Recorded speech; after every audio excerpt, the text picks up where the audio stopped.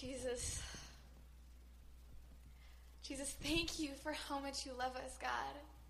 Thank you for how you draw our hearts to you, even when we didn't know our hearts needed to be drawn back to you, God. Thank you, God, thank you just for who you are, for how much you love us and how good you are, Lord. And I just pray that as we go into the Word, we would just open our hearts to you and we would let you speak into our lives and penetrate our hearts, God. Jesus, and Lord, just thank you. God, I cannot thank you enough. Jesus, you are so good. You are so faithful. Lord, you are so true. In the midst of everything that wants to tell us everything else that is true and turn our hearts away from you, God, you are true. Thank you, Jesus. Amen. Amen. You may be seated in the presence of the Lord. I'd like to add my welcome. I'm Pastor Jim, by the way. I serve as the senior pastor here at Bethel and have for the last 23 and a half years, almost going on 24 now. And last week I began a message, I gave a message entitled Intention. I had a word in my heart for several months, actually, about tension. And the definition of tension is it's an act of stretching, or it is the state of being stretched. And this stretching causes extension, which may result in discomfort, pressure, or stress. Many years ago, I shared last week, and I'm not going to re-preach the sermon, but I am going to hit some highlights here. 20 years ago, I was in a season kind of like what was being expressed this morning, and thank you, worship team, for leading us into the presence of the Lord. And I was just thirsty. My heart, my soul longed for the Lord, and I was in a dry place and needed the Lord. And out of that, the Lord brought me to, through a series of prophetic events, brought me to Ezekiel 47 and the picture of the river of God that flows from the throne of grace. And that river flows, and wherever it flows, it brings life. And there are people, there's a place for the spreading of nets there that catch fish of many kinds. And then 10 years ago, I had a prophetic picture of a net. Not my wife, Annette, as I clarified last week. My wife is Annette as well. She's a vision to me every day. But this was a vision that came specifically, prophetically, from, and the picture is in Luke 5 of when Jesus calls the disciples and the nets become so full that they're almost breaking and they have to call others to come and help with the great catch of fish. And Jesus says then, now, here's the deal. I'm going to make you not just fishers. You're not going to be just fishermen. You're going to be fishers of men. Fishers of men and women. And when I got that picture of the net, I heard the Lord say, I saw a net and I saw a weight coming into that net. And the weight, from the interpretation the Lord gave me, was of His glory, which literally means the heaviness of God. That we were going to receive the weight of His presence and the weight of the lost and broken coming to Him. Well, over the last 10 years, we've certainly seen that unfold here in this house as He has helped us begin to step into our calling as a house of prayer for all nations. The call of Bethel Christian Fellowship is to radiate life and joy as a house of prayer for all nations. Now that calling has continued to expand, and now over the last 2-3 years, it's developed into now 7 congregations. So there's 7 congregations who make up the Bethel family of churches. It was beautiful to see the Bethel family yesterday at the International Bazaar. It was great. There was wonderful goods and things from all over the place. And the call of the Bethel family of churches is to radiate life and joy together as a house of prayer for all nations. Now with that, there comes 3 pieces of the DNA, 3 strands of life together. There's the house, which is kind of what we talk about, the inn, which is that inviting hospitality, a place to belong. There's the up, the prayer, the intimate spirituality, a place to believe. And the out, the all nations, the intentional missionality, a place to become. But what I need us to recognize afresh this morning is that this calling will by definition inevitably put us in a place of tension. This weight on the net is growing, and with that, there is increasing tension placed upon us and upon this house. But that tension is a positive thing, because it is as the tension happens that we extend and grow and become and fulfill the calling. Without tension, we will never move forward. We will become simply inertia, and all of that will simply stop us in our tracks. But as we continue to willingly surrender ourselves and receive that tension, we will grow.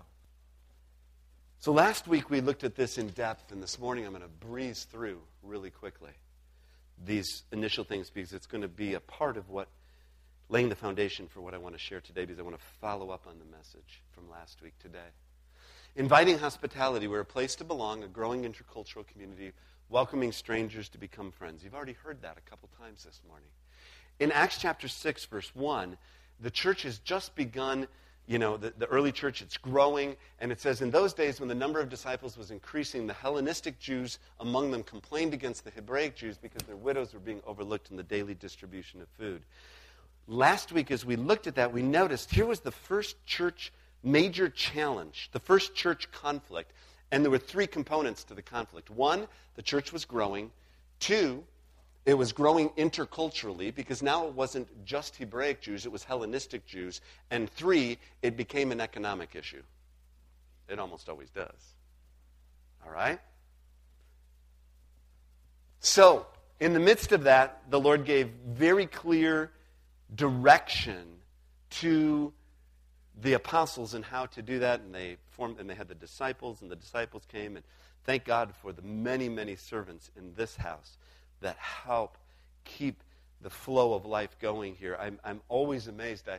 I tell folks, so now we're a congregation of aggregate of about 775 people, and I'm the only full-time pastor in all of that. Okay, so everything is done by bivocational ministers and by you, the ministry of the church, the servants, the deacons, the ministry coordinators, the people, and whether they have the title or not, the people that are living this out. So, how do we respond to that tension? How are we called to, how can we positively respond to the tension that will naturally happen? Okay? It's just a natural part of living life together. If you're married, you got tension, right? As I just mentioned to my wife again this morning, if a tree falls in the forest and a husband isn't there to hear it, does it still make a sound? Okay? You figure that out. All right. So, no, I'm sorry. That's not even right. If a tree falls in the forest and the husband isn't there to hear it, is he still wrong? Okay. That's it. All right. Now we got it. All right. Sorry about that. All right. Below the line. All right, there we go. All right. Well, one thing we can do is we can value unity, recognizing that relationships are more important than being right. Relationships are more important than being right. Valuing diversity, differences are not simply to be tolerated but celebrated. In our culture, tolerance is kind of the highest value. That's really not a kingdom value at all. God has a much higher standard. And valuing synergy, connecting, communicating, collaborating, and contributing, recognizing that we're better together. We can do much more. Anything that you can do alone is much more fun doing with somebody else. Intimate spirituality, a place to believe, a joyful community passionately pursuing God and hosting His presence.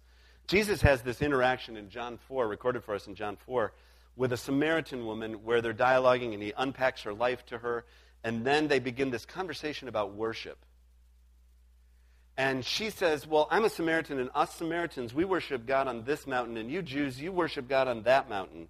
And Jesus responds and says, well, a time is coming and has now come. He says, it's not going to be on the mountain thing. It's when the true worshipers will worship the Father in the Spirit and in truth. For they're the kind of worshipers the Father seeks. God is Spirit, and His worshipers must worship in spirit and in truth. Thank you, Mark. Thank you for all of Anna, Jessica, wonderful testimonies this morning. You guys nailed this right here. You see, through the years, how many different things, we're all wired differently, okay? If you haven't figured that out yet, we're all wired differently. Worship is a very intimate and personal experience, and yet we're called to a corporate expression that is going to pull us sometimes out of our own individual comfort zones. And here it is. When we pursue his presence, we talk about a joyful community passionately pursuing God. We need to recognize that his presence is more important than my preference. His presence is more important than my preference. And our obedience is more important than our particular rules or rituals. That's what worshiping in truth is about. It's our obedience. Okay? Thirdly, I'm going through this really quick. You can get the CD as soon as we get it up on the website. Is it up yet, Ching? Not yet. Ching's having some computer issues, but as soon as we can, we're going to get this up on the website last week, so you'll be able to listen to it. Otherwise, you can pick up the CD today. We're a place to become a life-giving community, living out God's mission to reach all peoples. Now, Jesus has this interaction. He has these interactions all the time. You read the Gospels, it's incredible. He's always meeting with those people. Can you imagine he meets with those people? Now, you know who those people are. Those people aren't us. They're those people. So he has this interaction with Zacchaeus, who's a tax collector, notorious. He's like, this is like, I don't know what it would be today, a drug dealer, I suppose, something. I don't know, somebody who's just a pariah in the community because they're a parasite living off of other people. Okay? Maybe a Wall Street banker. I don't know. Okay, so Jesus said to him, this is not, whatever. I'm just trying to give all spectrums, okay? But it's people, all right. But Jesus says, today salvation has come to this house because this man too is a son of Abraham, for the Son of Man came to seek and to save the lost. We're not here, as Pastor Sam told us, shared with us a couple of weeks ago in our final of the Iraq Foundation series. We're not here to be a fortress. We're here to be a force. When Jesus went out, here was the thing.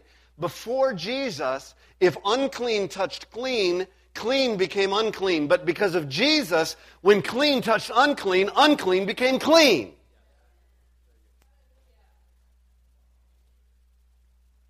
Paul said, I become all things to all people so that by all possible means I might save some. I do this for the sake of the gospel, that I might share in its blessing. So here's the thing. We're called to radiate life. Our purpose is to bless and be a blessing wherever we go. That's your calling right here. Whether it's at school, at work, in your neighborhood, in your home, wherever you are, you're called to bless and be a blessing. That's radiating life and radiating joy. Our gospel is infectious, bringing light and hope wherever it goes. I hate the way the church has been represented. It just absolutely grieves my heart. Because it's not who we are. And I'm not talking about Bethel Christian Fellowship. I'm talking about the church in our society. But God's got so much. We're radiating life and joy. All right. So every Tuesday I meet with pastors. I've been meeting with pastors for prayer for 20 years.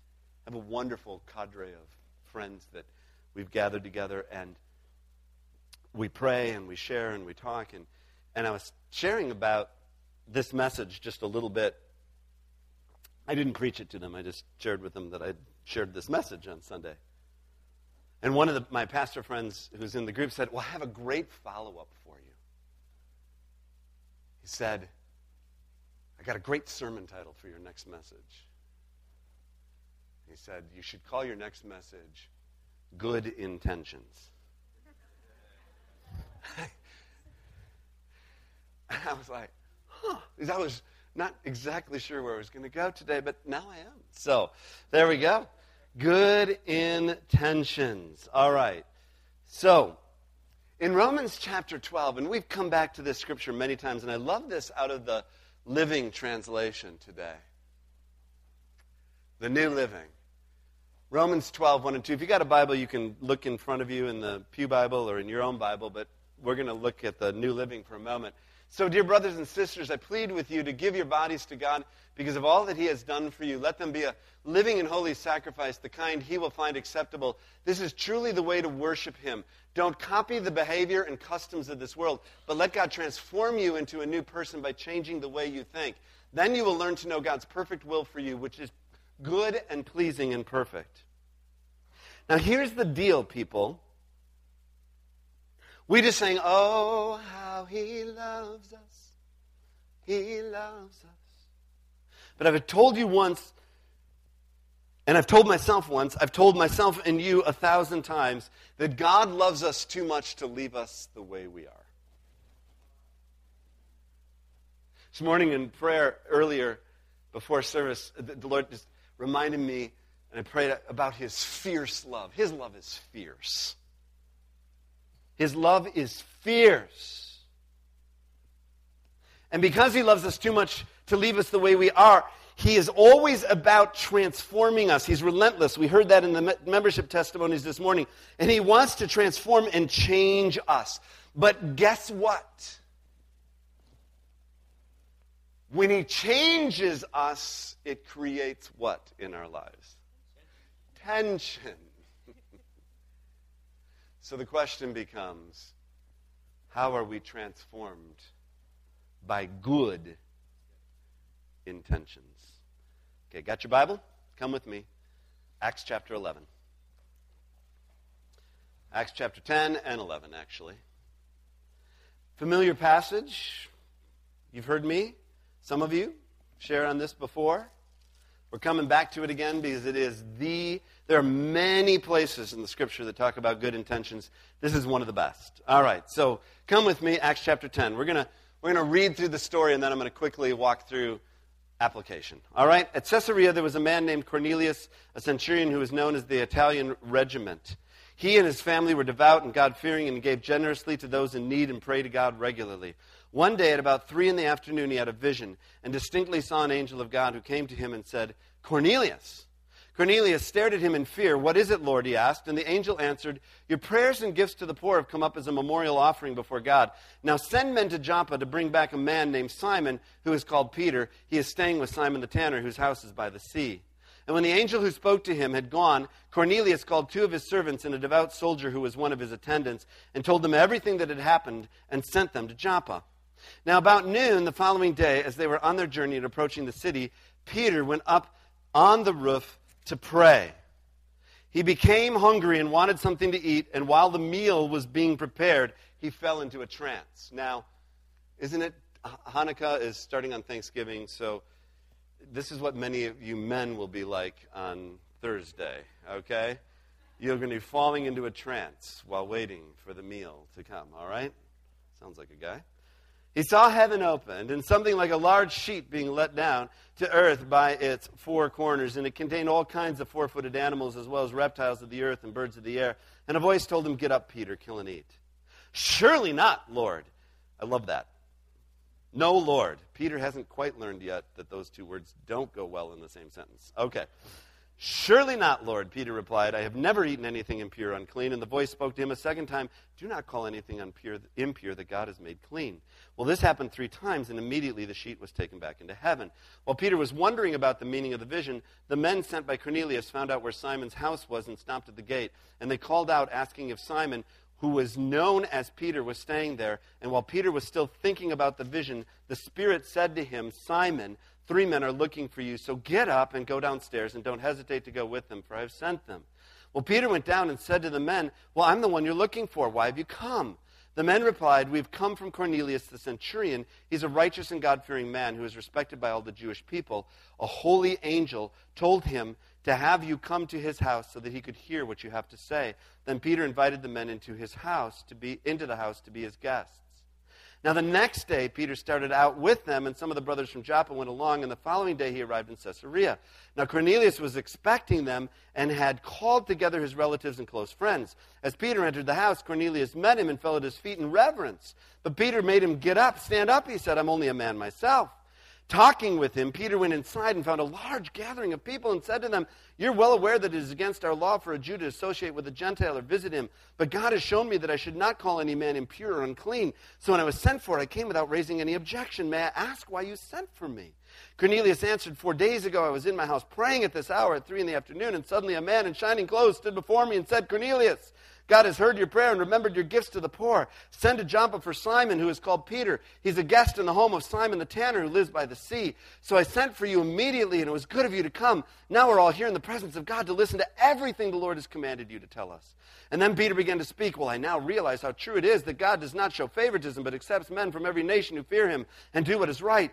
You know the message God sent to the people of Israel, telling the good news of peace through Jesus Christ, who's Lord of all. You know what has happened throughout Judea, beginning in Galilee after the baptism that John preached, how God anointed Jesus of Nazareth with his Holy Spirit and power, how he went around doing good and healing all who were under the power of the devil because God was with him. We're witnesses of everything he did in the country of the Jews and in Jerusalem, and they killed him by hanging him on a tree. But God raised him from the dead on the third day and caused him to be seen. He was not seen by all the people, but by witnesses whom God had already chosen, by us who ate and drank with him after he rose from the dead. And he commanded us to preach to the people and to testify that he is the one whom God appointed as judge of the living and the dead. And all the prophets testify about him that everyone who believes in him receives forgiveness of sins through his name." And while Peter was still speaking these words, the Holy Spirit came on all those who heard the message. The circumcised believers who had come with Peter were astonished that the gift of the Holy Spirit had been poured out even on the Gentiles, for they heard them speaking in tongues and praising God. And Peter said, "Can anyone keep these people from being baptized with water? They've received the Holy Spirit just as we have." And so he ordered that they be baptized in the name of Jesus Christ. And then they asked Peter to stay with them for a few days. Now the apostles, chapter 11, verse 1, "And the brothers throughout Judea heard that the Gentiles also had received the word of God. So when Peter went up to Jerusalem, the circumcised believers criticized him, said, 'You went into the house of the uncircumcised and ate with them.' When Peter began and explained everything to them precisely as it had happened." And he goes and he tells the whole story of how that happened. And in verse 15 he says, "And as I began to speak, the Holy Spirit came on them as he had come on us at the beginning. And then I remembered what the Lord had said. John baptized with water, but you will be baptized with the Holy Spirit." So God gave them the same gift as he gave us, who believed in the Lord Jesus Christ. Who was I to think that I could oppose God? And when they heard this, they had no further objections and praised God, saying, "So then God has granted even the Gentiles repentance unto life." All right. Now, what does this have to do with us? How does this... Let's go back to our question for a second. How are we transformed by good intentions? Peter was transformed by good intentions. So what's the process for you and I? 4 things. All beginning with the letter R. Yes. All right. Number 1. Revelation.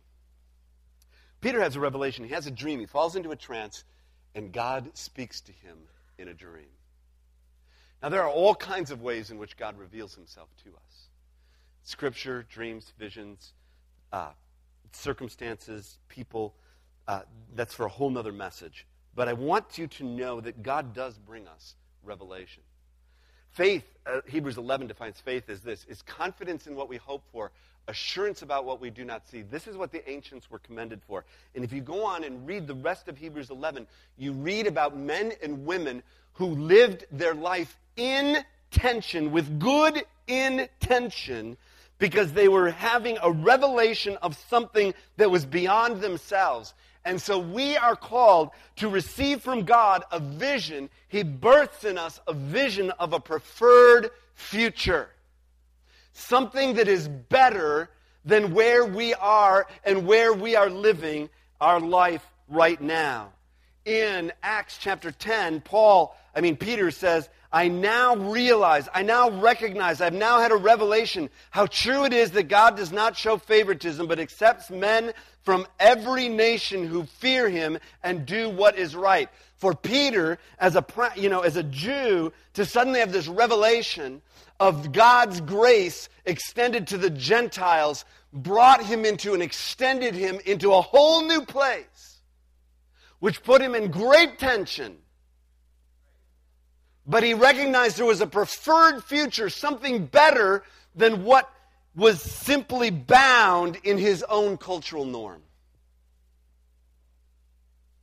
In January, part of Mission St. Paul, which I helped to lead, the whole church bringing the whole gospel to the whole city, we're going to do a citywide gathering on Martin Luther King weekend on Saturday night at the Union Gospel Mission, January 18th, entitled Better Together, Becoming the Beloved Community.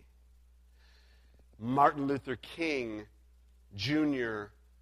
was animated by a vision that was better than what existed in his time and in his place, of a beloved community where character was more important than color,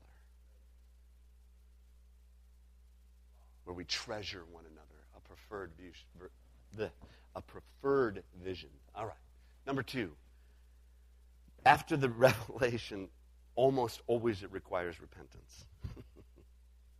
Because we recognize how small our vision has been up to that point. Godly sorrow, 2 Corinthians 7 says, brings repentance, it leads to salvation, leaves no regret, but worldly sorrow brings death. See what this godly sorrow has produced in you. What earnestness, what eagerness to clear yourself, what indignation, what alarm, what longing, what concern, what readiness to see justice done. Repentance motivates transformation. There's a godly sorrow that says, oh God, now I realize where my life has been and what it could be. I realize what living in the kingdom of death has produced in my life here on earth, and I want to step into the kingdom of life with you. And once we've stepped into the kingdom of life, there's this ongoing growth and development within us that takes us beyond where we are now. So we respond by changing direction, by overcoming inertia and nostalgia and fear. Again, Peter's words in Acts chapter 10, 28 and 29, we just read them, but hear them again. He said to them, you are well aware that it is against our law for a Jew to associate with a Gentile or to visit him. But God has shown me that I should not call any man impure or unclean. So when I was sent for, I came without raising any objection. To move into the revelation, the fullness of God's call, we have to change direction and overcome our inertia. The comfort that says, well, I like it the way it is. Or nostalgia, which is, I like it the way it used to be. Or fear, I'm afraid of what it's going to be. Get it? This is important. You hearing? Okay? We've got to change direction. Overcome that inertia, nostalgia, and fear. 2 more. Lunch is coming. Reorientation. After the repentance becomes a reorientation. We get reoriented into God's purposes. So from now on, 2 Corinthians 5, I love this. We regard no one from a worldly point of view. Though once we regarded Christ in this way, we do so no longer. Therefore, if anyone is in Christ, the new creation has come. The old is gone, the new is here. In other words, there's a complete reorientation that happens in our lives. We're no longer regarding Christ the way we used to. Suddenly, the veil has been ripped from our eyes and we see him as he is. And as we see him as he is, he begins to reveal those around us as they are.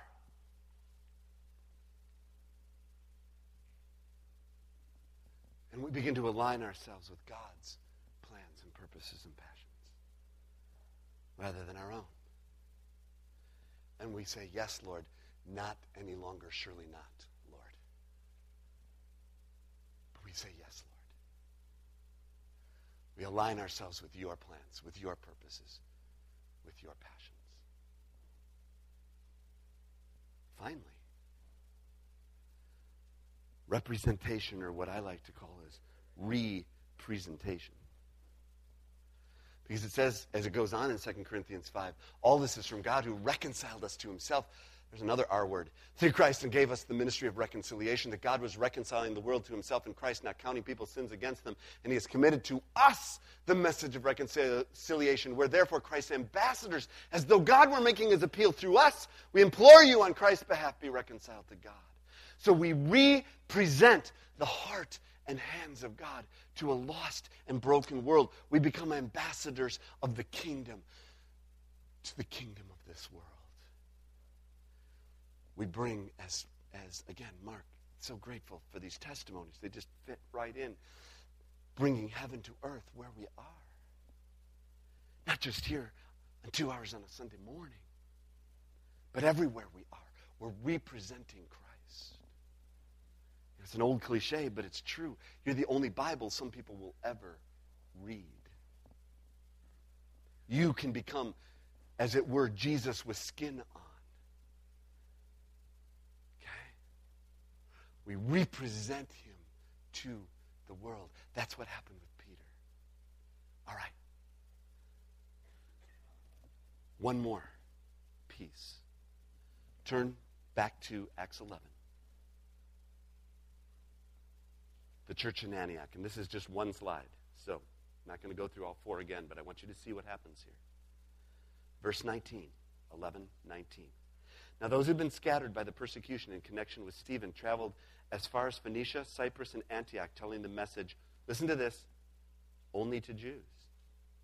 Some of them, however, men from Cyprus and Cyrene, went to Antioch and began to speak to Greeks also, telling them the good news about the Lord Jesus. And the Lord's hand was upon them, and a great number of people believed and turned to the Lord. And news of this reached the ears of the church at Jerusalem, and they sent Barnabas to Antioch. We got to check this thing out. And when he arrived and saw the evidence of the grace of God, he was glad and encouraged them all to remain true to the Lord with all their hearts. And he was a good man, full of the Holy Spirit and faith. And a great number of people were brought to the Lord. And then Barnabas went to Tarsus to look for Saul, and when he found him, he brought him to Antioch. So for a whole year, Barnabas and Saul, whose name becomes Paul, met with the church and taught great numbers of people. Listen to this. And the disciples were first called Christians at Antioch. Why were they first called Christians at Antioch?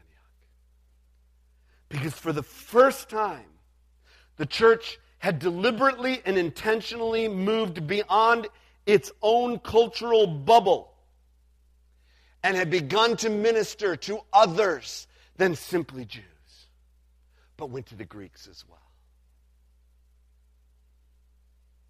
And that's transformational. If you read the book of Acts, it's two significant parts. The first part, the church, it's all about the church at Jerusalem and what's happening at the church in Jerusalem. But starting in 10, 11, 12, and then deliberately with 13, when they send out Paul and Barnabas on the first missionary journey, the apostolic baton gets passed from the church in Jerusalem to the church at Antioch, because the church at Antioch actually fulfilled Jesus' command in Acts chapter 1, verse 8. To go to all the world. I'm sending, you will be my witnesses in Jerusalem and Judea and Samaria and to the uttermost parts of the earth. And that happened through the church at Antioch. And my prayer for this house is that we will not be a Jerusalem church caught in our own, whatever it is, church cultural bubble or American cultural bubble or whatever bubble it is that we would naturally want to find ourselves find our comfortable place in. But that we will be an Antioch church that is going, led by the Spirit. You will receive power when the Holy Spirit comes on you. And you will be my witnesses. That's why we're doing Mosaic Communities. That's why many of you are ministering. And God's calling you to minister in your neighborhoods. And you're like, what's that about? Why do I feel such a call to be ministering in my neighborhood? The reason you're feeling a call to minister in your neighborhood is because your heart is getting aligned with the plans and purposes and passions of God.